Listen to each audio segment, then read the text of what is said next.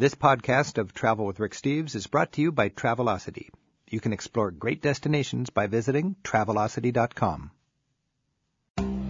Hi, I'm Rick Steves. Today, we're visiting two countries that prove good things come in small packages, Belgium and Belize. In a moment, Ferdinando Mengi joins us to tell us about his home country, Belgium. At the crossroads of Europe, wedged between Germany, France, and the Netherlands, Belgium offers an exciting mix of cultures. The Belgians are more the laid back. We are really beloved in Europe for our hospitality, our openness. While Brussels bustles as Europe's new capital city, just up the road is Bruges, one of the most enchanting medieval towns anywhere. Then, we'll head just south of the Mexican border to Belize. This former British colony at the base of the Yucatan Peninsula offers a surprising mix of Caribbean and Latin American culture. Belize is famous for some of the best scuba diving and backcountry jungle trekking anywhere. We're packing for two completely different climates as we head for Belgium and Belize on today's Travel with Rick Steves. Yes, great delights do come in small packages. I'm Rick Steves, and today we're looking at two little countries that pack a big sightseeing punch. Belgium is the home to the European Union capital, where the new United Europe charts its future. Tour guide Ferdinando Mengi joins us in a moment to take your calls about visiting his home country. Then we travel just south of the Yucatan to Belize, where the Caribbean meets Latin America. It's Belgium and Belize on today's Travel with Rick Steves. I've got with me a good friend who I've known for, 15 years. Wonderful tour guide now. He's graduated from a bus driver to a tour guide, and he is my man in Belgium. And we got Ferdinando Mengi. Ferdy, thanks for joining us. Hi, Rick. You know, Ferdy, when you think of the family of nations in Europe, the Belgians are kind of like the practical joker in the class or something. I mean, what is it about the Belgians? You don't threaten anybody. You're always ready for a laugh. Explain to me how the Belgians might be distinct from other Europeans, in the eyes of other Europeans, maybe. Well, specifically in the eyes of the Dutch people, for example. You know, you have the jokes like the Americans and the Canadians, and we have this thing with the Dutch people. And the Belgians are more the laid back. The Dutch calls us the peasants, but we are really beloved in Europe for us, our hospitality, our openness, and specifically if Americans come over. You know, I know I lived there all my life, and when Americans come, I have a friend who has a restaurant or a taverna, and they all flock around as American. They all want to speak this English, and they're all interested, and they just love it. Yeah. This is a Belgian. They're just open. They love to eat. They love to drink. They're very. So Belgians are famous for inventing the saxophone. Yeah, that's a good time instrument. Comic books, I think. Comic books, yeah. What is that business? People think of Belgium for comics. Well, the comic book is like Hervé is one of the writers. Tintin, like many people know, even made a movie of Tintin. There was Tintin. Tintin, yeah, the guy with the little funny hairdo and the little fox dog. And that's most of Europe would recognize this. All over the world. I mean, they even sold it in Japan. I mean, really? Can you imagine a small country like Belgium has something so known in the world? It's just amazing. And you've, of course, got, I think, some of the best beer in Europe. Oh, for sure. We have like 500 different kinds of beers. You go to a fine wine shop in a little community in Paris, a wealthy neighborhood in Paris, and they've got their wine, and they got a little beer. Yeah. And all the wine, of course, is French. Of course. And the beer is all Belgian. It's known. So these high-class Parisians know that, man, you go for... Oh, yeah, and everybody, even the Germans, the Danish, who are big beer drinkers, I mean, but it's more for them, I think, quantity than quality. They know they really respect the Belgian beers. I know when I travel in those countries, the first thing they say, you brought some beer. Yeah, well... They really like it. That's what my Belgian friends bring me when they come to our reunion here in Seattle. Let's say I'm just a tourist. I'm going to Europe. Belgium kind of falls through the cracks. It's a little country. It's not big enough for a lot of people to even find on the map sometimes. Give me a quick tour of Belgium from a sightseeing point of view. What would the highlights be? Where do people go? The highlights is such an underestimated country. It has so much to offer. Like I said, I lived there all my life, and I still discover some things like, wow, I didn't even know they were here. And it's tiny. Tiny. I mean, how many kilometers? How long on the train across the country? I think if you go from the North Sea, and you go all the way to the south, let's say Arlon, which is a city in the south, it takes about 3 hours, 3.5 max. Okay. And you're there. By driving? By driving. So you can drive anywhere in the country. Yeah. Brussels would say in the middle. You can drive anywhere within an hour and a half. An hour and a half. And you're pretty much on the outskirts of the country of Belgium. Okay. And it's got everything to offer. It's got the North Sea. It's got the medieval towns. It's got the Golden Age, which actually ended after the Inquisition of the Spaniards, and it's in Amsterdam. But you got the same architecture: Antwerp, Bruges, Ghent, beautiful cities. You got Brussels, the capital, now actually the capital of the Union, and the south. It's like time stood still there. You have the Wallon part with all the monasteries, the beer brewing, the cheese making monks, and so forth. It just is a country that has a lot to offer. Now you said Walloon. The Wallon's the French part. So Belgium, small as it is, still the north half is Flemish speaking. Yes. And that's like the Dutch. Yeah. And the south half is French speaking. It's French speaking. So is there more than a linguistic gap there? How does the personality change? It's an eternal that has been going on for such a long time. And in the beginning, when I was 18, way younger, we had this conflict between the Walloons and the Flemish. But we're getting along so well that lately it's not an issue anymore. Political, it went bad. We had governments falling over the language problem. Is that right? What language dominates? Dominates Flanders now, the Flemish. Is that right? Yeah, because we have a better infrastructure, we have the bigger industry. And like you said, Wallonia or whatever what's it called where the Walloons live? Wallonia. Wallonia. Yeah, you said that sort of time stands still there. Yeah, almost. the infrastructure didn't move on too well because we have 3 governments. Yeah. We have the national government, a Flemish government, and a Walloon government. And they're trying to work together. It's working way better than it used to be. So the Flemish dominate, and as in most countries, the northern half it seems to be a little more industrious and hard-hitting. And the south half has better beer and knows how to relax. Better beer, more cheese, and more relaxed. It's more cheese too. Better cheese to it. Yeah. Well, you're right on the border of France. Mm-hmm. Now, Brussels, the capital, the dominant city, is primarily French-speaking, though, isn't it? Well, actually, it used to be, because, all the noble, the blue-blooded people flocked to Brussels, because this was the main hub. Brussels exists since the year 900, 1000, so it's about over 1,000 years old. Mm-hmm. But it was the French-speaking. The blue-blooded people spoke French, right? Okay. Now, because the Flemish have old industry, the more money is in Flanders, and now Flemish is more spoken than French. Really? So the Flemish language was the peasants' language. The peasant language. And the aristocrats that ran the country happened to be French. They would be educated in French. And the funny thing is that all those people, the Flemish part, who had a little bit better off, who were barons or dukes, spoke French with a Flemish flair to it. It was kind of funny. That's fun. Well, that's the great thing about Europe is all these cultures mixed together. It's just a stew, a demographic stew. By the way, I'm talking with Ferdinando Mengi. He's a tour guide friend of mine from Belgium, and we're talking about a little country that is one of Europe's great secrets, Belgium. And if you go way back in history, Belgium and the Netherlands were the same country, weren't they? Were they one country ruled by Spain or what? Before 1830, it belonged to Holland, to the House of Orange. Oh, the House of Orange. Okay. Yeah. And then they rebelled. Well, at first, before that was Burgundy, the dukedom of Burgundy. The Dukes of Burgundy ruled that part, which is now Belgium. Right. Then the Dutch took it back. And it was for a short period they rebelled to Belgium against the Dutch. And in 1830, we had our independence from Holland. And since then, it's our independence. So 1830 was actually a very young country, only 170 years. And we revolted, and we had our king, which was actually, by the way, a German. It was Leopold I. Was that right? Yeah. So sometimes a little independent country shops around for some top-end royal blood. And they don't even need to be from their country. This was Saxon. Coburg was the name. You just wanted some available royalty who could move in, occupy the palace, and run your country. Yeah. Now, I was just in the Royal Palace last summer in Brussels, and there's a new museum there. And they've opened up a big wing of it. And to me, I can't recall going into a country where the people love their royal family so much. There's incredible respect in Belgium. Tell us about the royal family in Belgium. Well, the royal family, when King Baudouin, or Baudouin, like they say in French, died. It was enormous. He was, his body was put up for the people. There was a line for about 3 days, seeing him, his dead body it was amazing remember him. To remember him, and even the king we have, we say this time this is going to be our last king because it cost us too much. Because having a king costs a lot of money, right? But anyway, it's not because now they're looking for the next king. Is that right? We have this Albert, and now the son Philippe is probably going to be the king.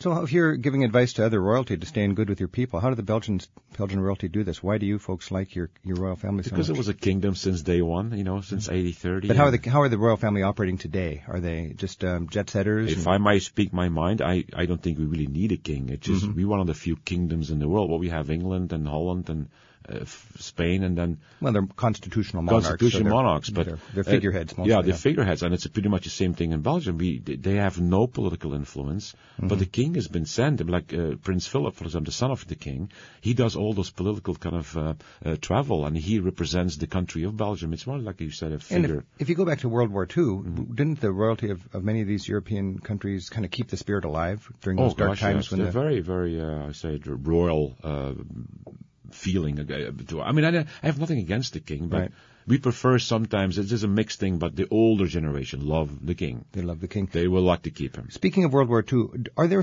in our country, we have a lot of, when I was growing up, there was a lot of depression mentality, we called it, and everybody was remembering they grew up in the tough times of the depression and so on, even 50 years later. 50 years later now, 60 years, I guess, is there still scars from World War II in Brussels? Don't think so. So you're beyond that. Beyond that. That's great. And I must say that my mom, God bless her, she's 80 years old, and she's the last generation who actually witnessed the war. Right. So if I want to know something from the war, I talk to these people. I think in 10 years from now, I hope not, we all have to go by book. So, but the scars right now, no. And they all way beyond that point. And what about the attitude toward German people? Because Germans gave you guys a tough time 60 years ago. Any problems now? The funny thing about the Europeans, we all have to say about something. The Dutch this, and the French this, and the Belgians this, and the Germans. The Germans, in well-known fact, and I do apologize for all the German listeners. It is a fact that the Germans think they're a little bit higher than us. They still have that kind of... And they're doing well. It's a great country. Don't forget that they have an automobile. They have all the inventions came basically from Germany. Well, you got, Yeah, but they still have that. And the Germans, if they come over, they're Germans. We know. So there's this sort of a little brother kind of thing, big brother. But we're getting along pretty well in Europe. You can like a little brother, you can bug your big brother and do it in fun. Of course, we can. All right. We can. A lot of people call Brussels the little sister of Paris in different ways. How would you compare Brussels to Paris? Brussels to Paris, I think, we are gourmet people, gourmet eaters. We love our food. Don't forget that Belgium is one of the top 5 cuisines in the world right now. I've heard people say you eat as well as the French and as hearty as the Germans. Exactly. So it's none of this nouveau cuisine. No. Quality cuisine, but good hearty portions. And the relationship goes to the cuisine. Tell me more. It's this Brussels, Paris thing, and the Parisians, as chauvinistic that French are, and I can't say that as a Belgian, they respect the Belgian cuisine, and they know that there are excellent restaurants and 2-3-star Michelin restaurants, which is something for the French, that they love their cuisine, right. They think they're the top and for reasons. But that's the little Paris of So you look at your relationship to Paris as sort of in culinary, gastronomic. Yeah. I want to stay away from touristic cliches. But we won't talk about Brussels sprouts or Belgian waffles. Okay. But I want to talk about French fries because I love French fries, and to me, the best fries are in Belgium. It is. Fries are an invention, but the Belgians came up with the fries. The potatoes are imported by the Spaniards. Right. French fries has nothing to do with French. It's the cut. The way you cut a potato is the French way. That's a French cut. I didn't know that. It's got nothing to do with France. Okay. But the Belgians came up with frying this in oil. Cutting the potato in a French way. And then you have the frying julienne way, very thin, right. And then you have the French cut. That's why you call the French fry. And what's the other way, julienne? Julienne is very thin. I see. Very, very fine. Right. They do also do the vegetables, julienne. I see. And you dip your French fries in mayonnaise? Yes. What's the deal? Well, that's the way we do it. You guys do it with ketchup, we do it with mayonnaise. And actually, when I do the tours, I get Americans converted from ketchup to mayonnaise. So you got to try it with mayonnaise before you laugh at it, okay? Exactly. This is very important. When in Belgium, dunk your fries in mayonnaise like the locals exactly. do. There's more with Ferdinando Mengi on Belgium. It's coming right up on Travel with Rick Steves.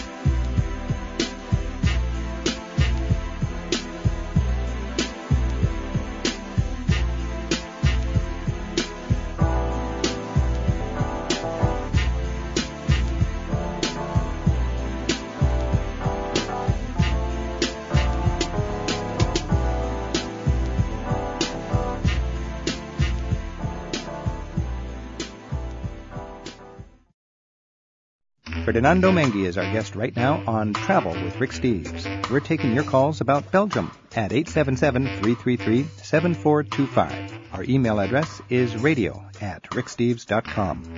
Hey, we've got some travelers on the line here. I'm talking with Ferdinando Mengi, a good friend of mine from Belgium, and Gary from Bloomfield Hills in Michigan. Gary, thanks for your call. You're welcome. What are you thinking about in Belgium? Well, we were going to be taking a trip the first time to Belgium. We've been all around from Germany and even to Luxembourg and France and up to the Netherlands, and finally decided to do that. And the one question I had, you kind of addressed a little bit. We have some French-Canadian friends in Windsor across the river who told me that Flemish is now the more dominant language and I should learn some Flemish. And I was hoping to get by on some of my elemental French and wondered when we go to Bruges and to Brussels, how best to introduce myself and what language should I try? The Belgians are known for multitask language. I speak 5 languages, and if I say that's in Europe and to a Belgian, it's not a big deal. I mean, you say that to an American, they go, wow. Wow, yeah. They just fell down. You say that to a European, and you go, Europeans, well, you're deal. educated, yeah. So I wouldn't worry too much about speaking Flemish, but if you are good at languages, I would recommend you learn a few Flemish words like how are you, What's that? how much cost is, and fun. They will love it. And Flemish, I must say, good luck there, because it's a very, very difficult language. But that's what I'd heard. It's like Dutch, and I didn't want to really have to invest a lot of time, but wanted to know. Yeah, but it's kind of neat if you. It's always nice if you can address a person in their own country in their own language, even if it's 2 words, and it opens doors, and they're going to be flabbergasted by wow. And if you're not savvy enough about that country, I would imagine if you try to do the thoughtful thing and you speak French to a person from the Flemish-speaking part, it's no better than speaking English. No. A lot of Flemish speak French and for sure English. Don't worry. But if you want to impress them, know what they speak in that region. Oh, yeah. I would say don't address them in French in the Flemish part. Okay. And don't address the French speaking with Flemish. We still have that kind of thing going.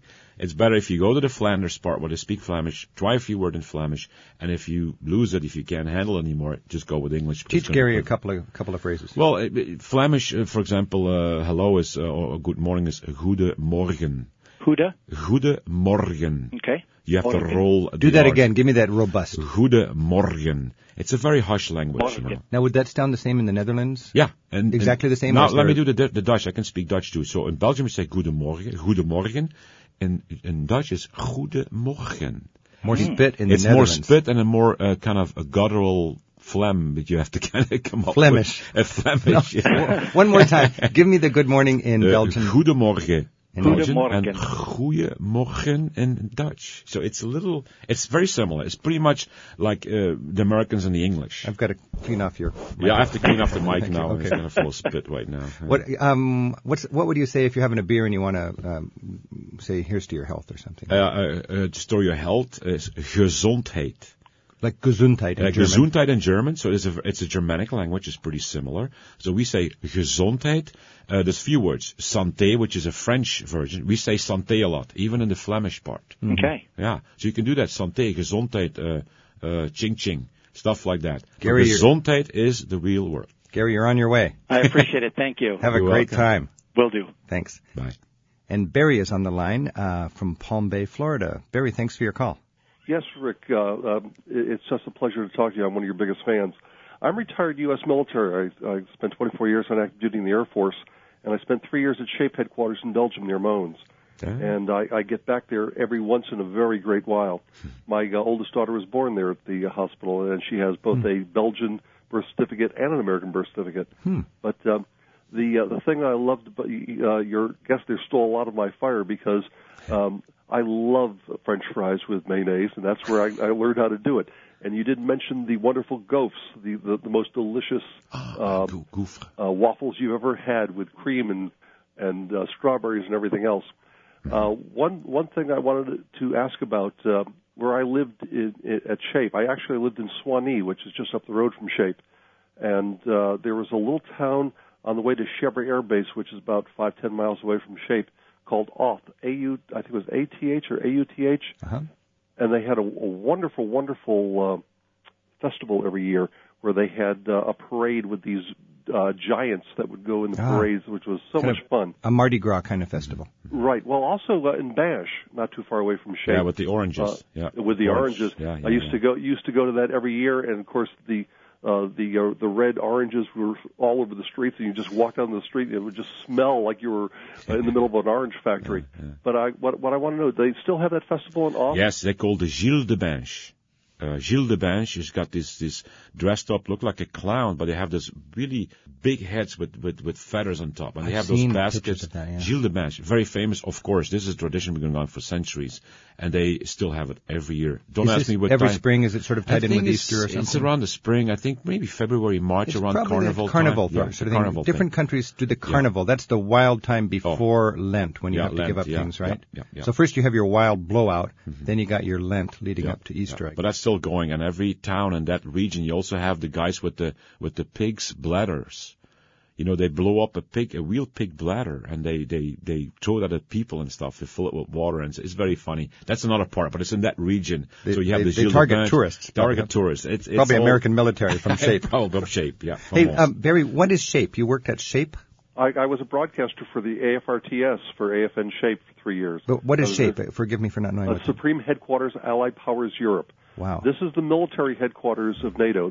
The political headquarters is up in Brussels, but the military headquarters with the Supreme Allied Commander Europe, who is a U.S. military four-star general, is there at Shape. But it's 14 nations, and they've got members from all the different countries on the staff there.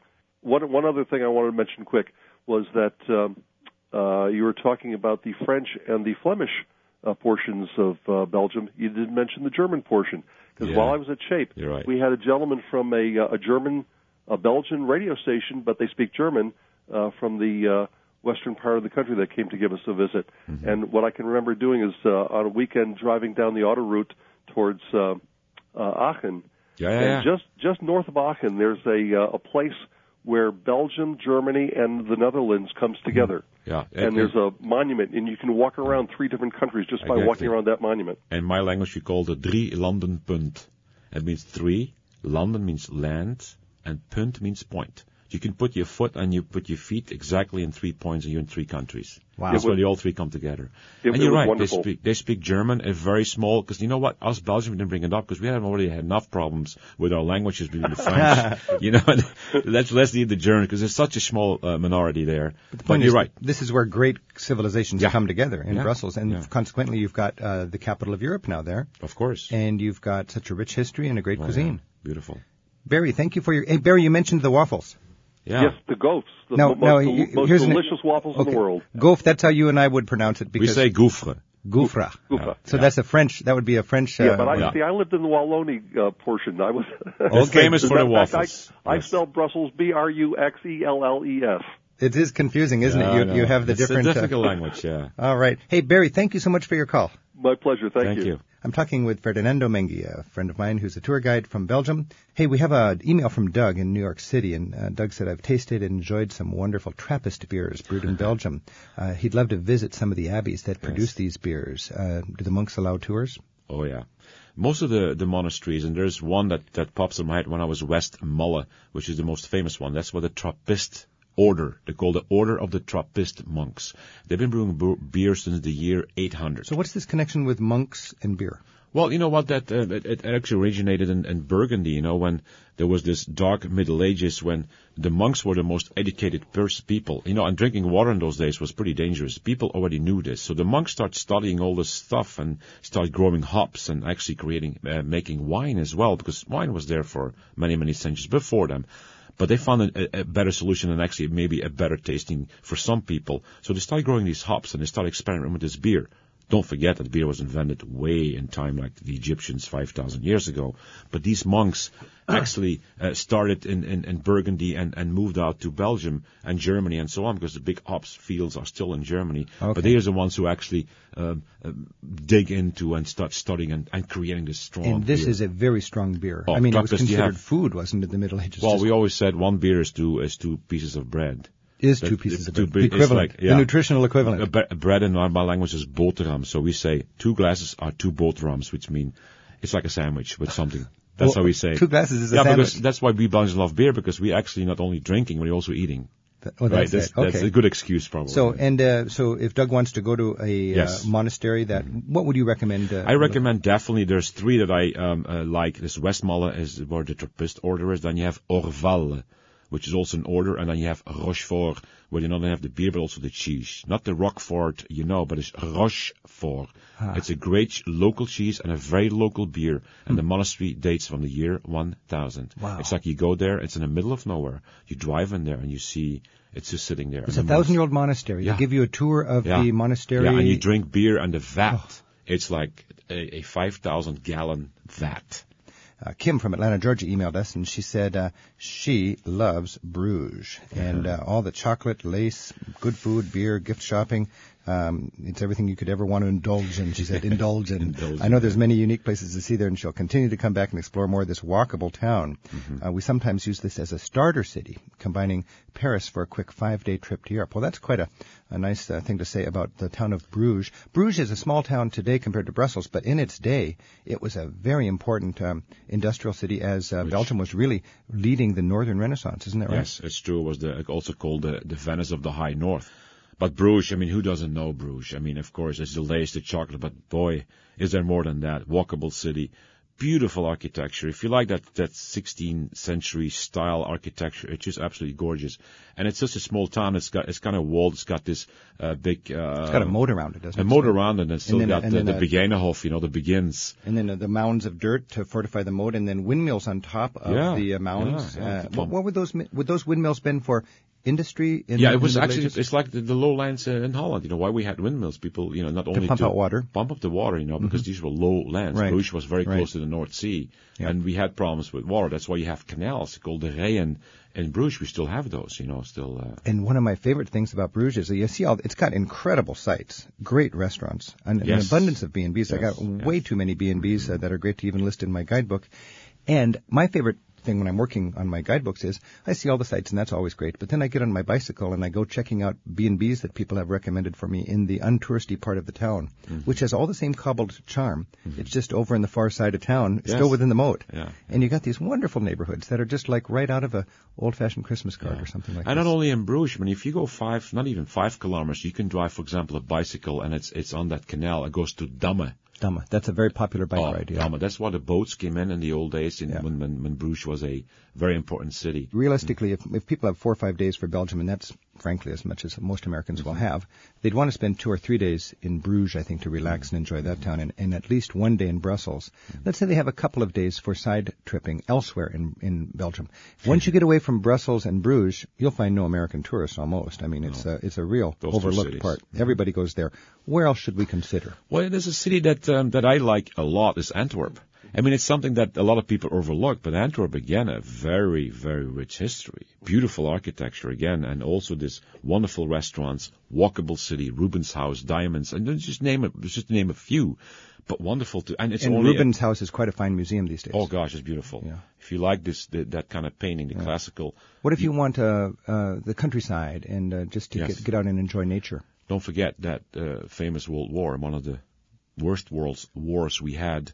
And an hour from there, you have where the Germans were kind of held up by the Belgians and the Franks, and you can still see the trenches. Is that right? Dixmude. It's only 45 minutes from Bruges. So there are sites, some of the trench warfare still sites there from World War I. Yeah, and I have to go back to the really beginning of the show when you say there's still scars. I think these are the only scars if it's just the literally visual one you can see. The physical scars are the trenches and the lunar landscape that's been overgrown now. Yes, it's overgrown, but I still found bombs up once in a while. The farmers, those big mustard gas and it was really ugly, but it was a very ugly war. But you can still see that today. Wow. And that's not too far from Bruges. And if you're really into military history, you've got Waterloo. And of course Waterloo, that's outside of Brussels. Waterloo. To the Butte de Waterloo. Well, the big news for Belgium these days is it is the capital of the European Union. Explain this to me, Faraday, because you've got Strasbourg also, but is Brussels actually the capital of the EU? Brussels is where most of the decisions are made. Strasbourg is where the political decision. And you have Luxembourg, I think, that's where the European Parliament have their daily powwow. But Brussels is really the most important headquarters, I think, from the And whole that's, EU. that's sort of changed the character of Brussels these well, days. It's an international you've city. been to Brussels. I mean, you've seen that whole neighborhood they tore down. Oh, yeah. And they built this beautiful new facilities for this EU. It cost billions, but it's there. Are the Belgians proud to be hosting this? Of course. And you're a little country. Is the European Union a good thing for the little countries of Europe? Yes. Why is that? I think that getting us closer together, and I'm sure people say, but you're not going to lose your really identity. No, we don't. You cannot change a French. You cannot change a Belgian or a German. That's impossible. But it gets us close together. Like this euro, that's one good step for us. This is a wonderful thing, and everybody likes it. At the beginning, the old people, they had kind of a problem with it, but now everybody loves it. It's such an easy thing to travel. So everybody has the same coins. Same coins. What a headache in the old days. You couldn't go 2 hours without having to change money. French would be the tours, and it was just a headache. Now you can go all the way to Spain and use the same and coins. that's one step. It's not only because of the money, but people are so used to it. I just traveled a little bit to France the other last month, and people, it's just so easy to get around, and you still feel you're not in your country. You cross, you're in France. You still have the same food. You just pay with the same money, and that's kind of neat. Now, how has life changed for Belgians since the European Union? Is it better? Well, you know what? I just read the paper the other day in Belgium, and we're one of the richest countries in Europe right now. I said, wow. Even the most richest people, I mean, everybody has, like, I think, and saving like 20,000, 30,000 euros. Times are good in Belgium. Yeah. But, of course, it's an expensive country. Don't forget, we pay extremely high taxes, but everything is taken care of. You don't have to worry for your future. So that's interesting. You Europeans pay much higher taxes than we do, and you don't talk with a disdain about taxes like most Americans do. Why is that? Well, you know, when I do my tours, people love when I talk about the contemporary Europe. We always talk about the past 1400 this, but now I like to talk about 2006. That's something very important. People are on the edge of the seats when I start talking about this daily life. And taxes are high. I mean, but look what we get. You know, we got to do a doctor. It cost me $2. Is it a good doctor? Oh yeah, they're excellent. You know, and you can pick any specialist doctor you want. So you've got national health care and you like it. Oh yeah. I got, you can get a retirement. If you retire for life, you don't have to necessarily worry for what you want to have to retire. In this country, you have to worry. That's why your taxes are so low. If you don't save up, if you don't put money aside, and you live off your IRA, right. I don't know. It could be trouble. In Belgium, it's you don't have the stress. Not the stress. What if you're raising children and you're wondering about the cost of also a totally different ballgame than the United States. I've been traveling long enough in this States to know this. There's a lot of there's this People's University that costs nothing. You're free. Is that right? Yeah. You can have your kid go to a quality university for free in Belgium. And they'll find a place. Oh, yes. My goodness. There's a lot of Americans also studying there. Hey, we can learn a lot more. I've been talking to my good friend Ferdinando Mengi.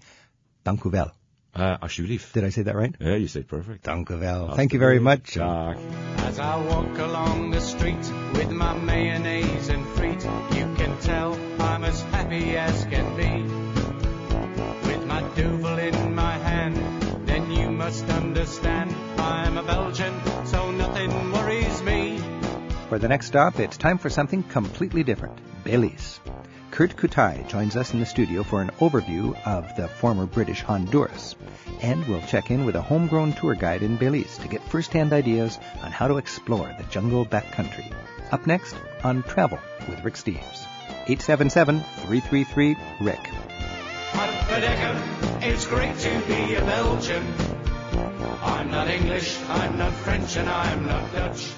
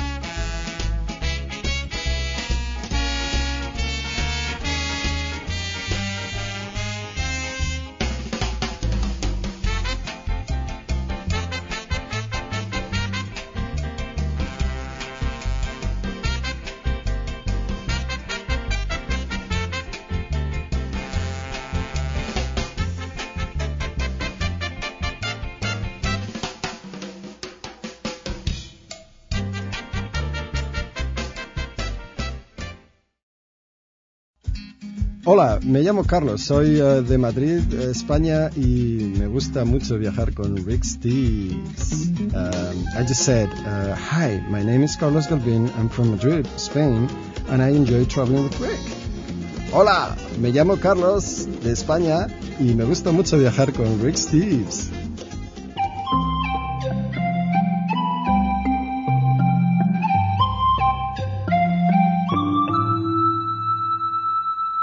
I'm Rick Steves. This is Travel with Rick Steves. Let's go down to Belize. Belize, if you got an old globe, it probably says British Honduras. That's right.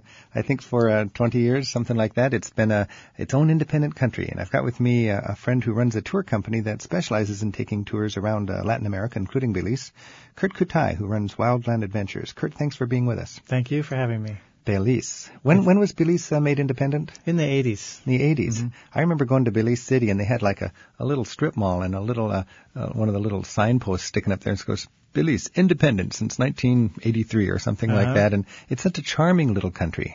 Everybody, seems like everybody knows everybody. That's right. It is. It's only the size of the state of Massachusetts. It's got like 100,000 people or something. I mean, it's tiny. What distinguishes Belize from the surrounding countries, Guatemala and Mexico? It's kind of like a mix of them, in the sense that there's a Spanish population, there's a Mayan population, there's a Carib African Garifuna population, there's even Mennonites there. So it's very much of a mix. And then even topographically, it's sort of like the Yucatan of Mexico, but it's got mountains like the highlands of Guatemala and, of course, the Caribbean. And then it has the second largest barrier reef in the world. Wow. So you've got let's review the ethnicity again. You've got the Mayans, so that'd be indigenous Indians. That's right. You've got Caribs, which are black descendants of slaves. Yes. You've got Mennonites, who are religious people who went there historically from Europe. Yes. Through Canada and then down to Belize. And then the mestizo, the mixed Spanish and British. I see, and the people who mixed up when the Cortez and the conquistadors came over and they mixed Spanish blood, or the European blood and the Mexican blood. Okay. Right. Plus you've got this fascinating pre-Columbian history, and you've got incredible natural wonders. You call it a rough and ready destination. What do you mean by that? I like Belize because there's still a rough side to it. They're paving more roads and there's a little more eco lodges, and that's the ready part of it, if you will. It makes itself available in that sense, but there's still places you can get away. It's hot, sweaty, it's dusty. You can get to Mayan ruins that are off the beaten track in the jungle, and you can go into these little Rastafarian bars. Yeah. I couldn't believe the scene in the Rastafarian bars. Absolutely. And then the Caribbean coast, the Garifuna people, and the heavy Creole accent, which you'll hear, I think, in just a minute. In fact, we've got a friend of yours who's one of your tour guides on the cell phone from Belize right now. That's right. He's leading one of our clients out on the beach right now at the moment. Introduce us to your friend. Sam Tillett, say hi. Hi, this is Sam Tillett from Belize. And what's going on in Belize right now, Sam? Oh, well, right now it's pretty nice. This is a nice time of Belize, for our country, Belize. You're taking some Americans around? Yeah, I have some guests now. We're already seeing lots of Maya ruins. We do caving. We do canoeing down the river in real jungle.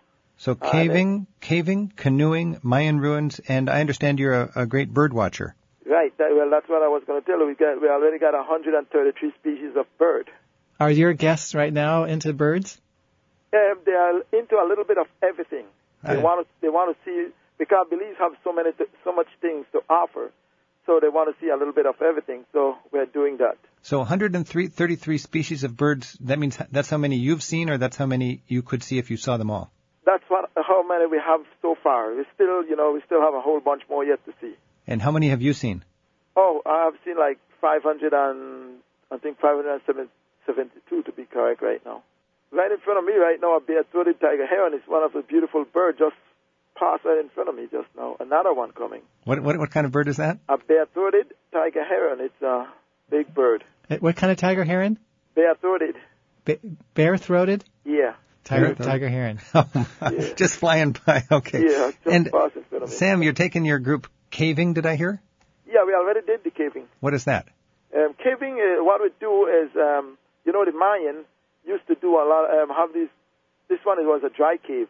We hike up like 700 feet above normal sea level, and then we went down into this cave. It originally was created by a river and limestone, so it's easy to go through. And it created a path in there, and that's what the Mayan, they used to go take at this certain cave, they take a whole lot of grain in big pots and store them there. Also, they use them for a ceremonial purpose too. So it's go under the ground. You're under the ground, walking 150 feet under the ground. Do you take a flashlight with you? Yeah, we do use headlamps. Headlamps? Yeah. Do the tourists like that? Oh, very excited for them, especially when they turn off the light and really see what is darkness. And listen to the silence. Oh, yes, wow. very quiet. Well, this one is a dry cave. I've been through a lot of wet caves, so you could hear the water when you turn the light off and be quiet. You could hear the water actually talking. Whoa. Yeah, excited. Did you guys go to Tikal on this trip, Sam? No, we didn't. This trip wasn't Tikal. Yeah. Tikal is just across the border. Oh, that's right, into Guatemala. Yeah, it's just as easy to get to Tikal from Belize as it is from Guatemala. Hey, Sam, you live in a country where, when I was there, I was impressed by this kind of strange, funky English heritage. You've got little boys running around whose names are Godfrey, or Merlin, or Rodney. Yeah, because especially in Crooked Tree, where the English had settled, we, as slavery, we adopt their title. So in Crooked Tree, you have a lot of Codd, Smith, Cadle, Tillett, Julett. They're all Scottish. Well, it's a different. You have to say it's Scottish. Now, and the language is fun to read. You pick up a newspaper and it's actually printed in the Creole, like Pidgin English, right? Yeah. It's a broken English made up of African, French, and English. African, French, and English. Is that right? Yeah. Wow. Give me an example of some Pidgin English that you might hear. Okay, I will walk away from you guys right now, and I would say, "Sote later." That means until later. Okay. Yeah. I would ask you again, where they do? That's mean what you guys doing? Where they do? Where they do. Yeah, where they do? Where they do? Yeah. I remember the ship sink, the boat sink. Yeah. The boat sink in the harbor. That was the headline when I was in Belize City. Yeah, the boat sink.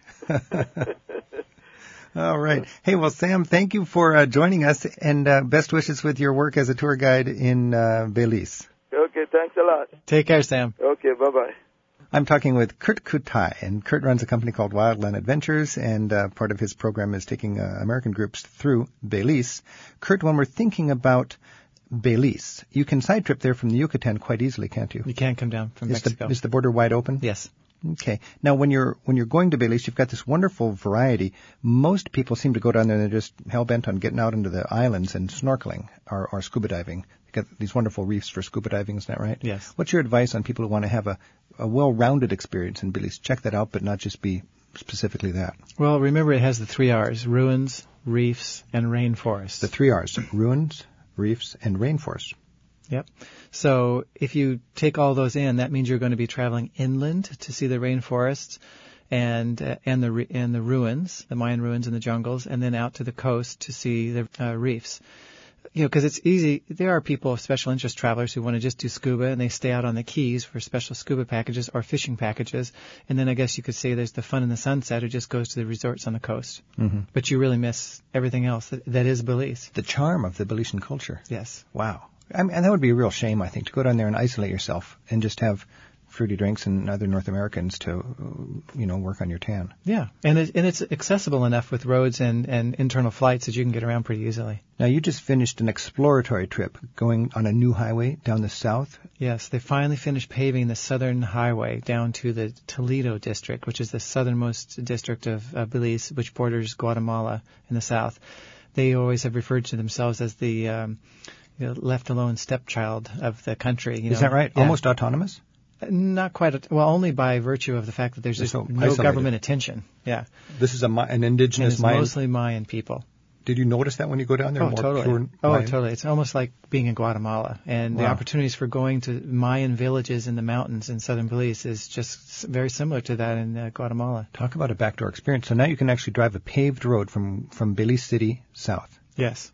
Doesn't Belize have one of these planned capital cities, Belmopan or something? Yes, it does. They had to move it in because of hurricanes. So Belize City was the historic capital. Yes. But it's just too susceptible to hurricanes. Yes. Mm-hmm. Is Belmopan just a soulless place, just a bunch of modern Pretty much. I mean, they have a really good archaeological museum if you take the time to see it. That's worth seeing. Oh, really? Because when I visited, the archaeological treasures were somewhere in the United States, just waiting for them to build a museum. Yeah. So they've actually got their act together and built their own museum. Mm-hmm. This is such a humble country. It is. It's really a humble, charming little country, and the people speak enough English for you to there's almost no language barrier. Yeah, and except maybe in southern Belize, in the Toledo district. But the interesting thing about Belize is that all the people that have gone down there or are involved in tourism, everybody is so independent in Belize. They all just are doing their own thing. So all these different lodges and things, they all have their own unique character. Nobody tries to work with anybody else, So when we're trying to organize a tour, or if you're trying to go down and travel there, you really just kind of go from one place to the next, and each one's different. So you're a tour organizer. You can't just call some big shot in the capital city to line it all up. That's right. Not in Belize. Everything we do in Belize is people to people. Direct to people to people. Wow. So including Sam. See, with Sam, he's our point man there, really, because, and he has a little guest house in the village of Crooked Tree. Backpack travelers stay there, and we take our guests to stay there because it's just truly an authentic cultural experience. Yeah, well, it's not an eco lodge at all. It's just a village. Now, let's just talk very quickly about the Belize's rainforest. They've got a lush environment. What is the attraction for tourists for the rainforest there? Well, abundance of wildlife. Several species of monkeys, and an incredible bird life there. And then just being in the rainforest itself is just really beautiful. Tropical, the ecology of the tropical rainforest with insects and interactions of plants and animals. Everything you learn when you're in the rainforest. And you know what? One of the best places to see wildlife in the rainforest is at the National Park of Tikal, right, where, of course, the ruins are. Now, that's actually in Guatemala. Yes. Is it, I know that a lot of people it's a sort of a remote part of Guatemala. It's almost as accessible from Belize as it is from Guatemala City or something, isn't it? Yeah, outside of flying from Guatemala City over to Flores, right, driving across the border in 2 hours is closer from Belize. So really considered a side trip from Belize. And Tikal is probably the premier, Mayan pyramid? Tell me about Tikal. 220 acres of ancient city buried in the rainforest. How does that compare with Chichen Itza in the Yucatan? Well, Chichen Itza is a spectacular site. Size-wise, I think Tikal is much bigger, I'm sure. What's also interesting is, what makes Belize interesting is that they're still doing archaeological work, so they're beginning to really open up the ancient city of Caracol, which is across the border in Belize, and Caracol was a rival city with Tikal, so they're learning all kinds of things that at one time Caracol was actually bigger than Tikal. Wow. So as we pay attention in the next years, they're going to be peeling away the jungle and revealing some of this pre-Columbian grandeur. That's right.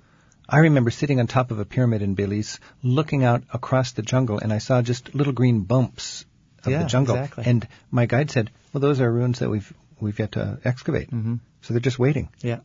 There's sort of an anticipation. Yeah. There's sort of the thrill of being some of the first people to see this after they've uncovered it. That's right. And you can, have a sense of that when you're traveling through there and maybe stumble upon an active dig. So when people are going to Belize, they're going to see the reefs. They're going to see the Mayan stuff. They're going to do their little rainforest experience. I think the real challenge is to connect with the culture, to meet the people. What's your best advice on that? Get into the villages. Don't just go to an eco lodge, but and interact with even with the guests or with the staff of the places you're staying, because they're just people from the local village. It's just Godfrey. It's just Godfrey, and Godfrey will take you to see his mother. Go over to his house after work. It's that kind of a place. So be open to that. Yeah, there's a hospitality, and we should be open to that. Yeah. And there's a lot of expatriates, who work in Belize too, in lodges and guiding. But you got to get beyond the expats and get to the local people. Isn't it like really hot and really muggy? Isn't it like the worst of the Gulf Coast as far as climate? Not as worse as in the summertime it can be, but in our winter time it's actually really quite pleasant. So basically, if you go, you're well advised to avoid July and August. Actually, we've sent people down in summer now because that's our vacation time. So people go to Belize because they want to do the ruins, reefs, and rainforest and experience that, and they can't get away. Is it still stylish for women to wear curlers in their hairs? I think it is. When I think back and the scenes of the villages, yes. When I go to those villages, it's just very striking. They got these bold colors in their curlers, and it's like they dressed up today and went outside and they're having fun in the streets. Yeah. We're talking Belize, and my guest has been Kurt Kutai. Kurt runs a company called Wildland Adventures. To learn more about his tour program, visit his website. It's wildland.com. Kurt, thanks so much. Thank you, Rick.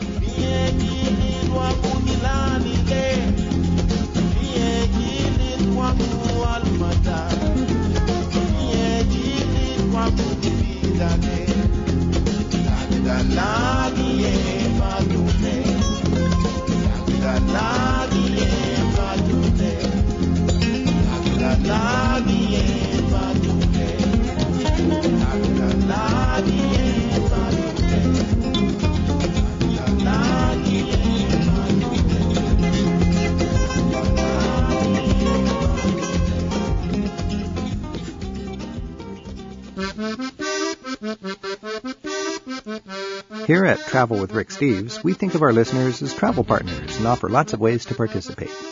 The radio section of the ricksteves.com website has message boards for you to continue today's discussion online. And, if you're feeling creative, send us a poem. Here's some original haiku we thought you'd enjoy from some of our traveling listeners. Alex Schreff of Fort Lauderdale, Florida, says Belgium is his favorite country in Europe.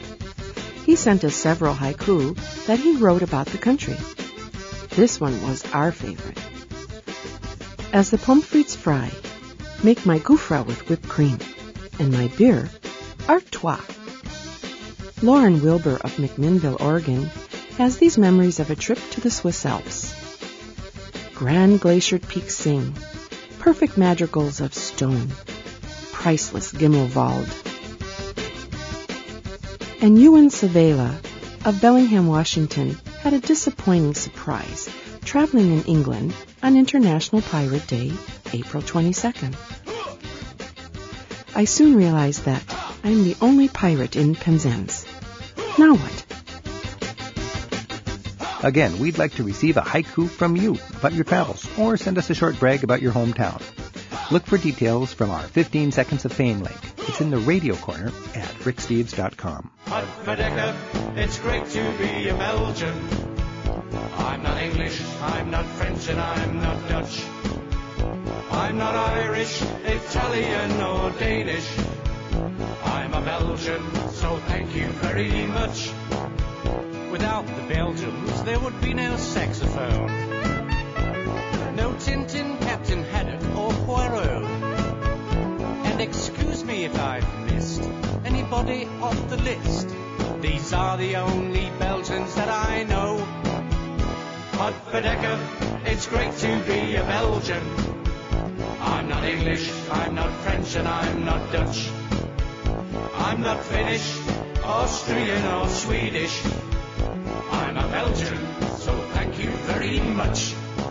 You know, one of my very favorite things we ever filmed was a guy at the Flemish Pot in Bruges, the guy who runs it, Peter, I think. Oh, the Vlaamse Pot? Yeah. Oh, yeah, I know that. And he took us into the back room and he showed us how to make his French fries. Wow. He was like an evangelist with these French fries. You know, he was just crazy. There was a fry stand in Bruges Square. Yeah. Bank de Belfort. Yeah. That's the best fries. And so people know the best fries. Oh, he sell this. It's great to be a Belgian. I'm not English, I'm not French, and I'm not Dutch. I'm not Spanish, Portuguese, or German. I'm a Belgian, so thank you very much. Travel with Rick Steves is produced at Europe Through the Back Door in Edmonds, Washington. There's more online in the radio section at ricksteves.com. That's where you can look up information on today's program and listen again to this and other editions of the program, including a link to podcast versions of Travel with Rick Steves. You can also submit your questions and comments for Rick from our website to be included on future editions of the show. And send us your submissions for our 15 Seconds of Fame department. Details are at ricksteves.com.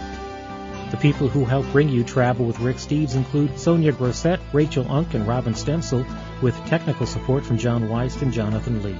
Our theme music is composed by Jerry Frank. I'm your producer, Tim Tatton. Join us next time as we travel with Rick Steves.